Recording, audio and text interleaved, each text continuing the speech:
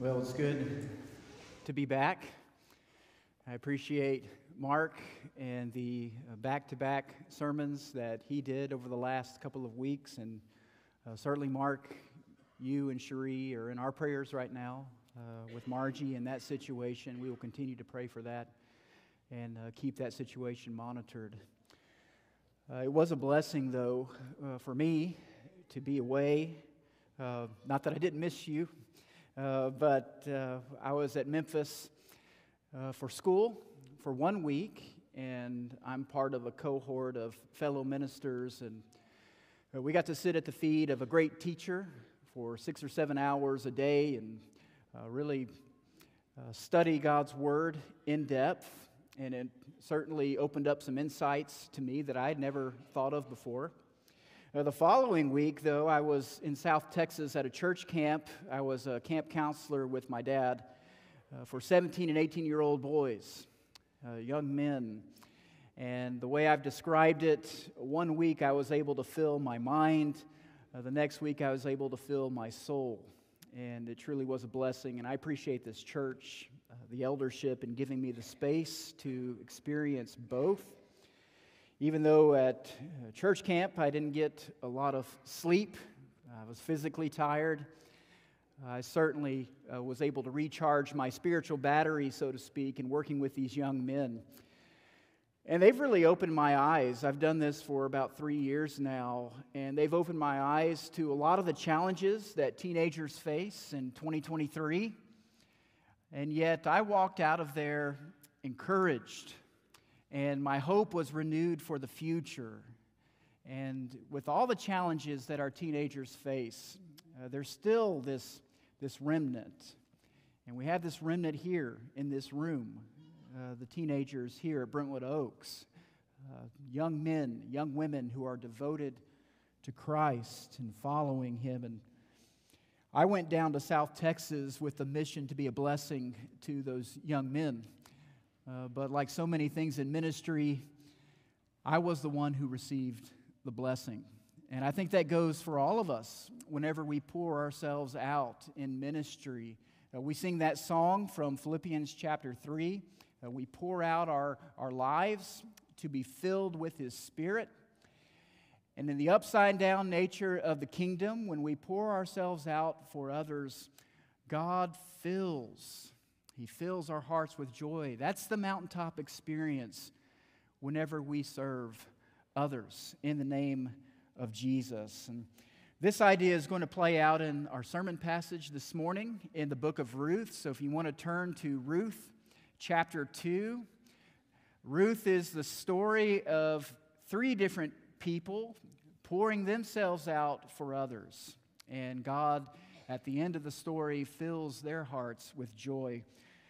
Ruth is that little book. It's the 8th book of the Old Testament. It's right between Judges and 1 Samuel. Typically in your Bible, it takes about 2 pages. So I'll give you a few moments to turn there. I appreciate Mark's words last week on the book of Ruth and the happy coincidence that Ruth so happened to glean in the fields of Boaz. And I think that really speaks a word to all of us as we walk by faith and not by sight. There are situations in our lives where we don't quite see how things are going to work out, how things are going to pan out, and yet we trust that God is in the background weaving something together. That is the story of Ruth and the happy coincidences in her life. Ruth has God's fingerprints all over it. And the reason why we're studying Ruth is because we're taking a close look at one of our themes of who we are as a people here at Brentwood Oaks, and that is bringing people to faith. And that's multifaceted. So in the month of May, we looked at the Great Commission, the words of Jesus there on the mountain in Galilee to His disciples. And it's out of those words where it really pushes the church outward, out beyond the walls of the church. And when you think about it, that's really when we are most who we are supposed to be. Whenever we go out in mission and we proclaim the kingship of Jesus, that is really our identity as a people. We are mission people. But part of bringing people to faith is about being the hands and feet of Jesus. This involves words, but this also involves good deeds done in His name. It involves us interacting with the people in our neighborhood, being a light, infusing the neighborhood with the gospel and beauty. And so let's think about who we are as a people here at Brentwood Oaks. We are people who are situated here in North Austin. God has planted us here. God has arranged the body. God continues to arrange the body. We have new people for whom God has brought to us over the last few years, laborers in the vineyard. And we are a church who are surrounded by all kinds of different people, people of great affluence, but also people of great poverty, people who are invisible, for lack of a better word, the Ruths of the world, so to speak. And so we're working through this series called God Behind the Scene, and it's based on a book about Ruth and Esther, and that scene is S-E-E-N. Ruth may be invisible to the ancient world, but she was not invisible to her God. So let's pick up where Mark left off last week. I'm going to be preaching through Ruth today, and then next week will be the last sermon. But if you would, let's pick it up in chapter 2, verse 8, where Boaz interacts with Ruth. Let's hear the word of God. Ruth 2, beginning in verse 8. Then Boaz said to Ruth, "Now listen, my daughter. Do not go to glean in another field or leave this one, but keep close to my young women. Let your eyes be on the field that they are reaping, and go after them. Have I not charged the young men not to touch you? And when you are thirsty, go to the vessels and drink what the young men have drawn." Then she fell on her face, bowing to the ground, and said to him, "Why have I found favor in your eyes, that you should take notice of me, since I am a foreigner?" But Boaz answered her, "All that you've done for your mother-in-law since the death of your husband has been fully told to me, and how you left your father and mother and your native land and came to a people you did not know before. The Lord repay you for what you have done, and a full reward be given you by the Lord, the God of Israel, under whose wings you have come to take refuge." Then she said, "I found favor in your eyes, my Lord, for you have comforted me and spoke kindly to your servant, though I am not one of your servants." Verse 14, "And at mealtime Boaz said to her, 'Come here, eat some bread, and dip your morsel in the wine.'" May God bless the reading and the hearing of His word. So the banks of rivers in Southeast Asia are teeming with life, and there are all kinds of different wildlife vying for survival at a water source. One such animal is a bird called the red-wattled lapwing. So we have a picture here of a male and a female, and if you look closely, you can see the little chicks. These birds are very vulnerable. They don't build nests in trees. The mother will lay eggs and camouflage those eggs as best she can. But whenever the baby lapwings are hatched, that's when life becomes extremely dangerous there at the watering hole. A lapwing chick is about 2.5 inches tall. And instinctively, whenever a chick is born, they go right under the wings of the mother. It's their only way of survival. It's their only defense. There are many predators. There are birds of prey, snakes, rodents. But when a predator comes, the mother or the father will attack the predator with reckless abandonment, squawking loudly, trying to distract, while the other partner goes into hiding with the chicks under the wing. And as they distract, as long as those chicks stay together under the wing of one of their parents, they are safe. The male and the female provide refuge for these little ones. Often, when we read Scripture, there's an image that pops out within the words themselves. And Ruth 2 is no exception. Ruth gives us an image, the narrator gives us an image from the words of Boaz to this woman who found herself in a very vulnerable position, a woman who was seeking refuge under God's wings. So in the Old Testament, there's this famous triad of the vulnerable, and we see it in the book of James, chapter 1, that shepherd scripture that we read every 10 weeks or so. But in the Old Testament, it's the widow and the orphan and the sojourner. Now, some of your translations will say stranger or resident alien. And in a world, in the ancient world, with no government safety nets, falling into one of these categories was a very dangerous situation. And Ruth seemed to fall in all three categories to a degree. She was a widow, as mentioned at the beginning of the book, when she married into Naomi's family there in Moab. But her husband died and left her unprotected. And then, in leaving her father and mother and joining Naomi and traveling to Bethlehem, Ruth becomes a kind of orphan, fatherless, motherless in a new country. Perhaps that's why Naomi and Boaz at different parts in the story call her my daughter. But especially important in the book of Ruth is the fact that she is a non-Israelite. And in the Old Testament, there are different categories, there are different words for foreigners. They have different roles to play. Ruth refers to herself as a foreigner in our sermon passage, which is different from the category of a sojourner being a non-Israelite, having no land, but participating in the festival life of the Jews, the Israelites. But Ruth acted like a sojourner. She believes in the God of Israel. She attaches herself to Naomi, and Boaz treats her like a sojourner. But Ruth is not your typical non-Israelite. Ruth is a Moabite. That's not good news if you're in Israel, if you're a Moabite. You think of traditional enemies, the Hatfields and the McCoys, Axis and Allies, Yankees, Rebels, Longhorns, Sooners, cats, dogs. Whatever your view of the other, that's Israel to Moab and Moab to Israel.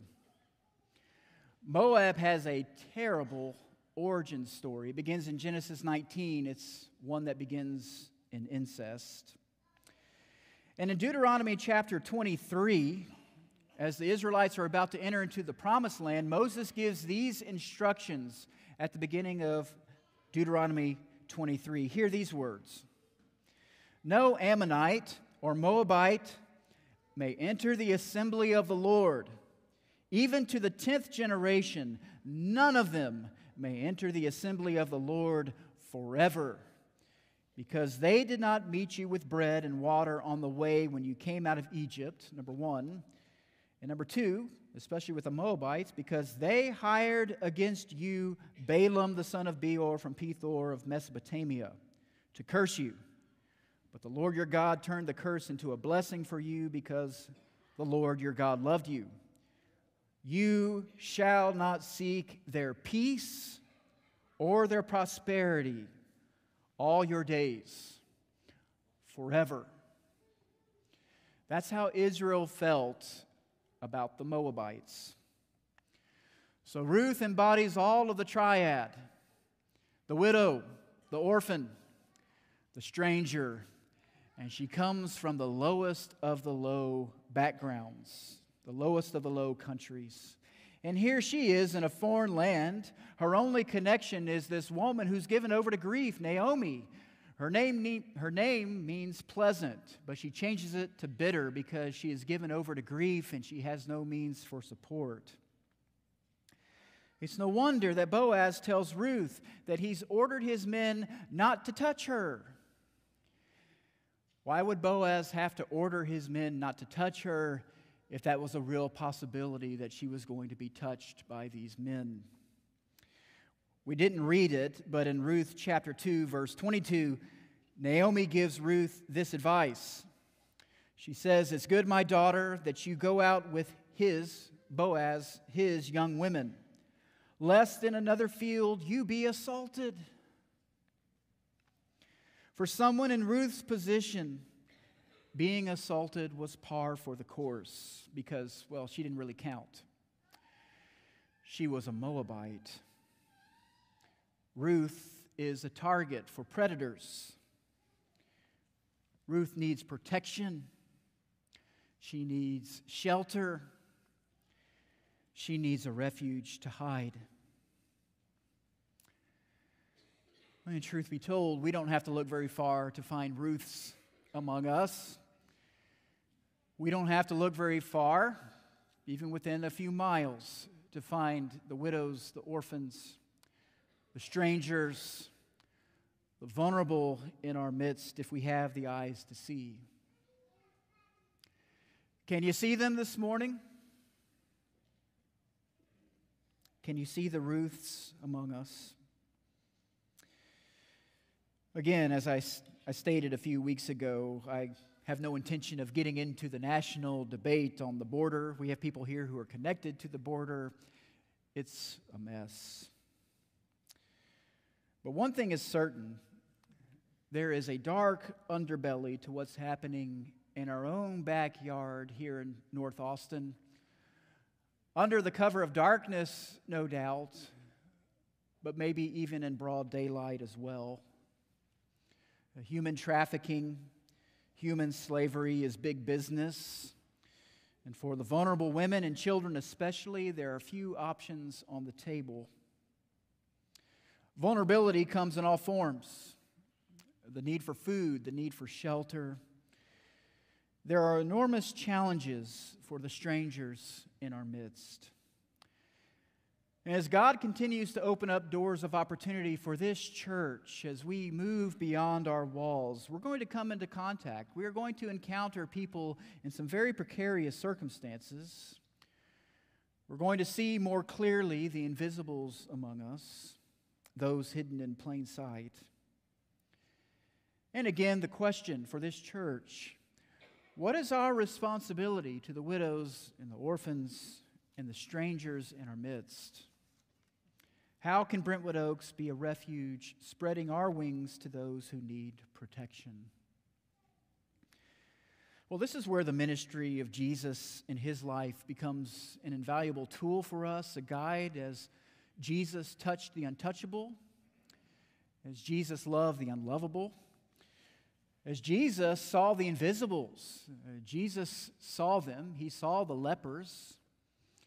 He saw the woman who had the disease for 12 years. He saw the tax collector climbing the sycamore tree when everyone else passed by. Jesus had an eye for those who were on the margins.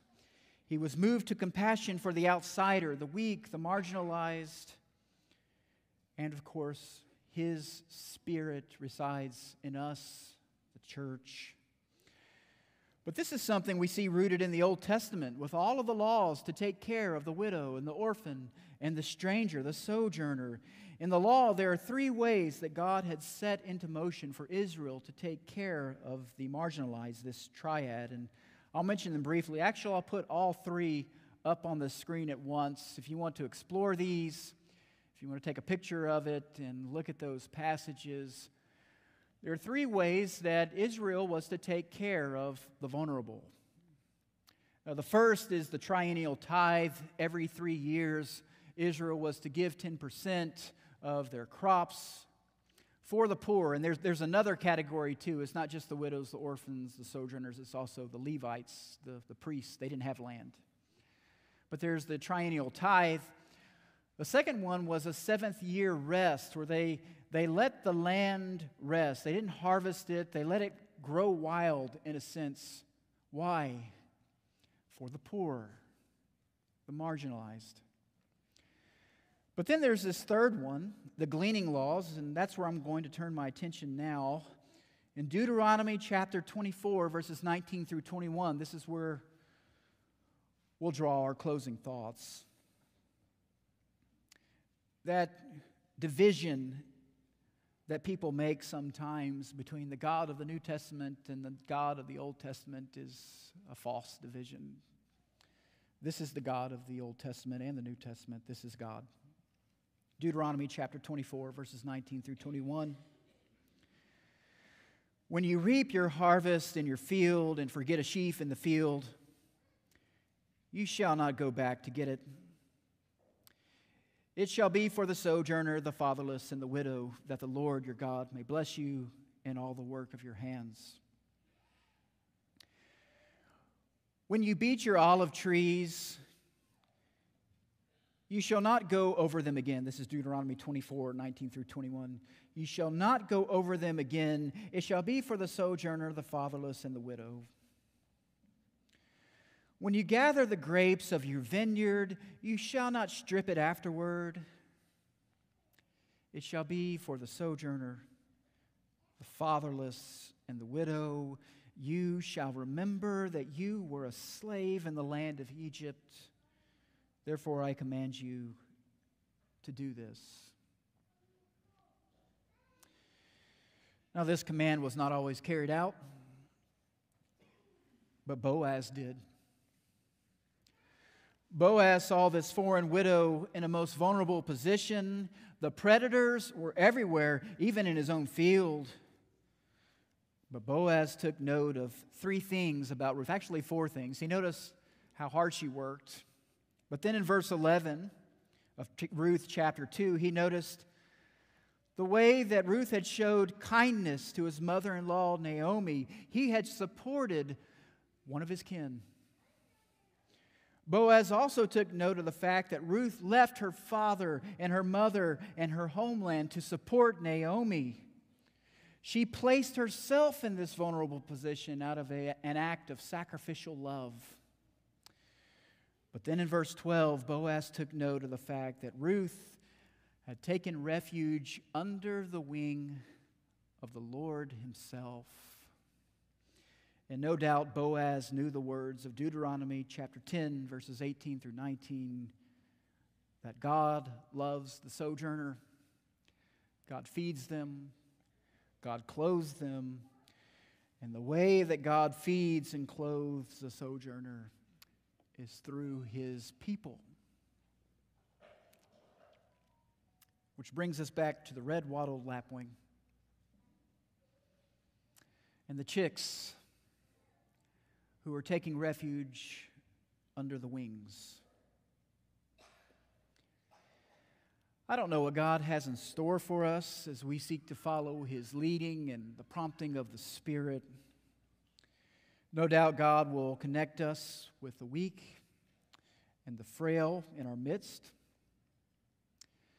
Stan and Marquita are seeking to help us think through how to minister to the marginalized in their class when helping hurts, how to do this in a way that honors God. If you notice in the gleaning passage in Ruth chapter 2, Boaz doesn't take Ruth's work away from her. Boaz does make it easier for her, but he gives her the dignity of work, something to think through as a people. In the fall, we're going to host a seminar called Cost of Poverty Experience, and that will help equip us for this task as we go out, and there'll be more to say about that in the months to come.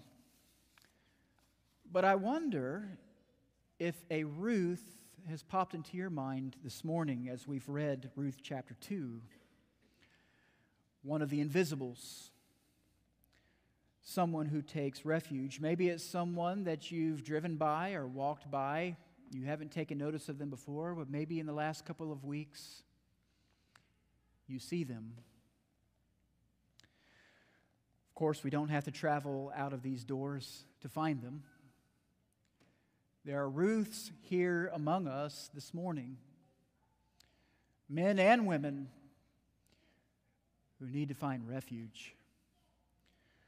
Well, the truth is, all of us have taken refuge under the wings of our Lord.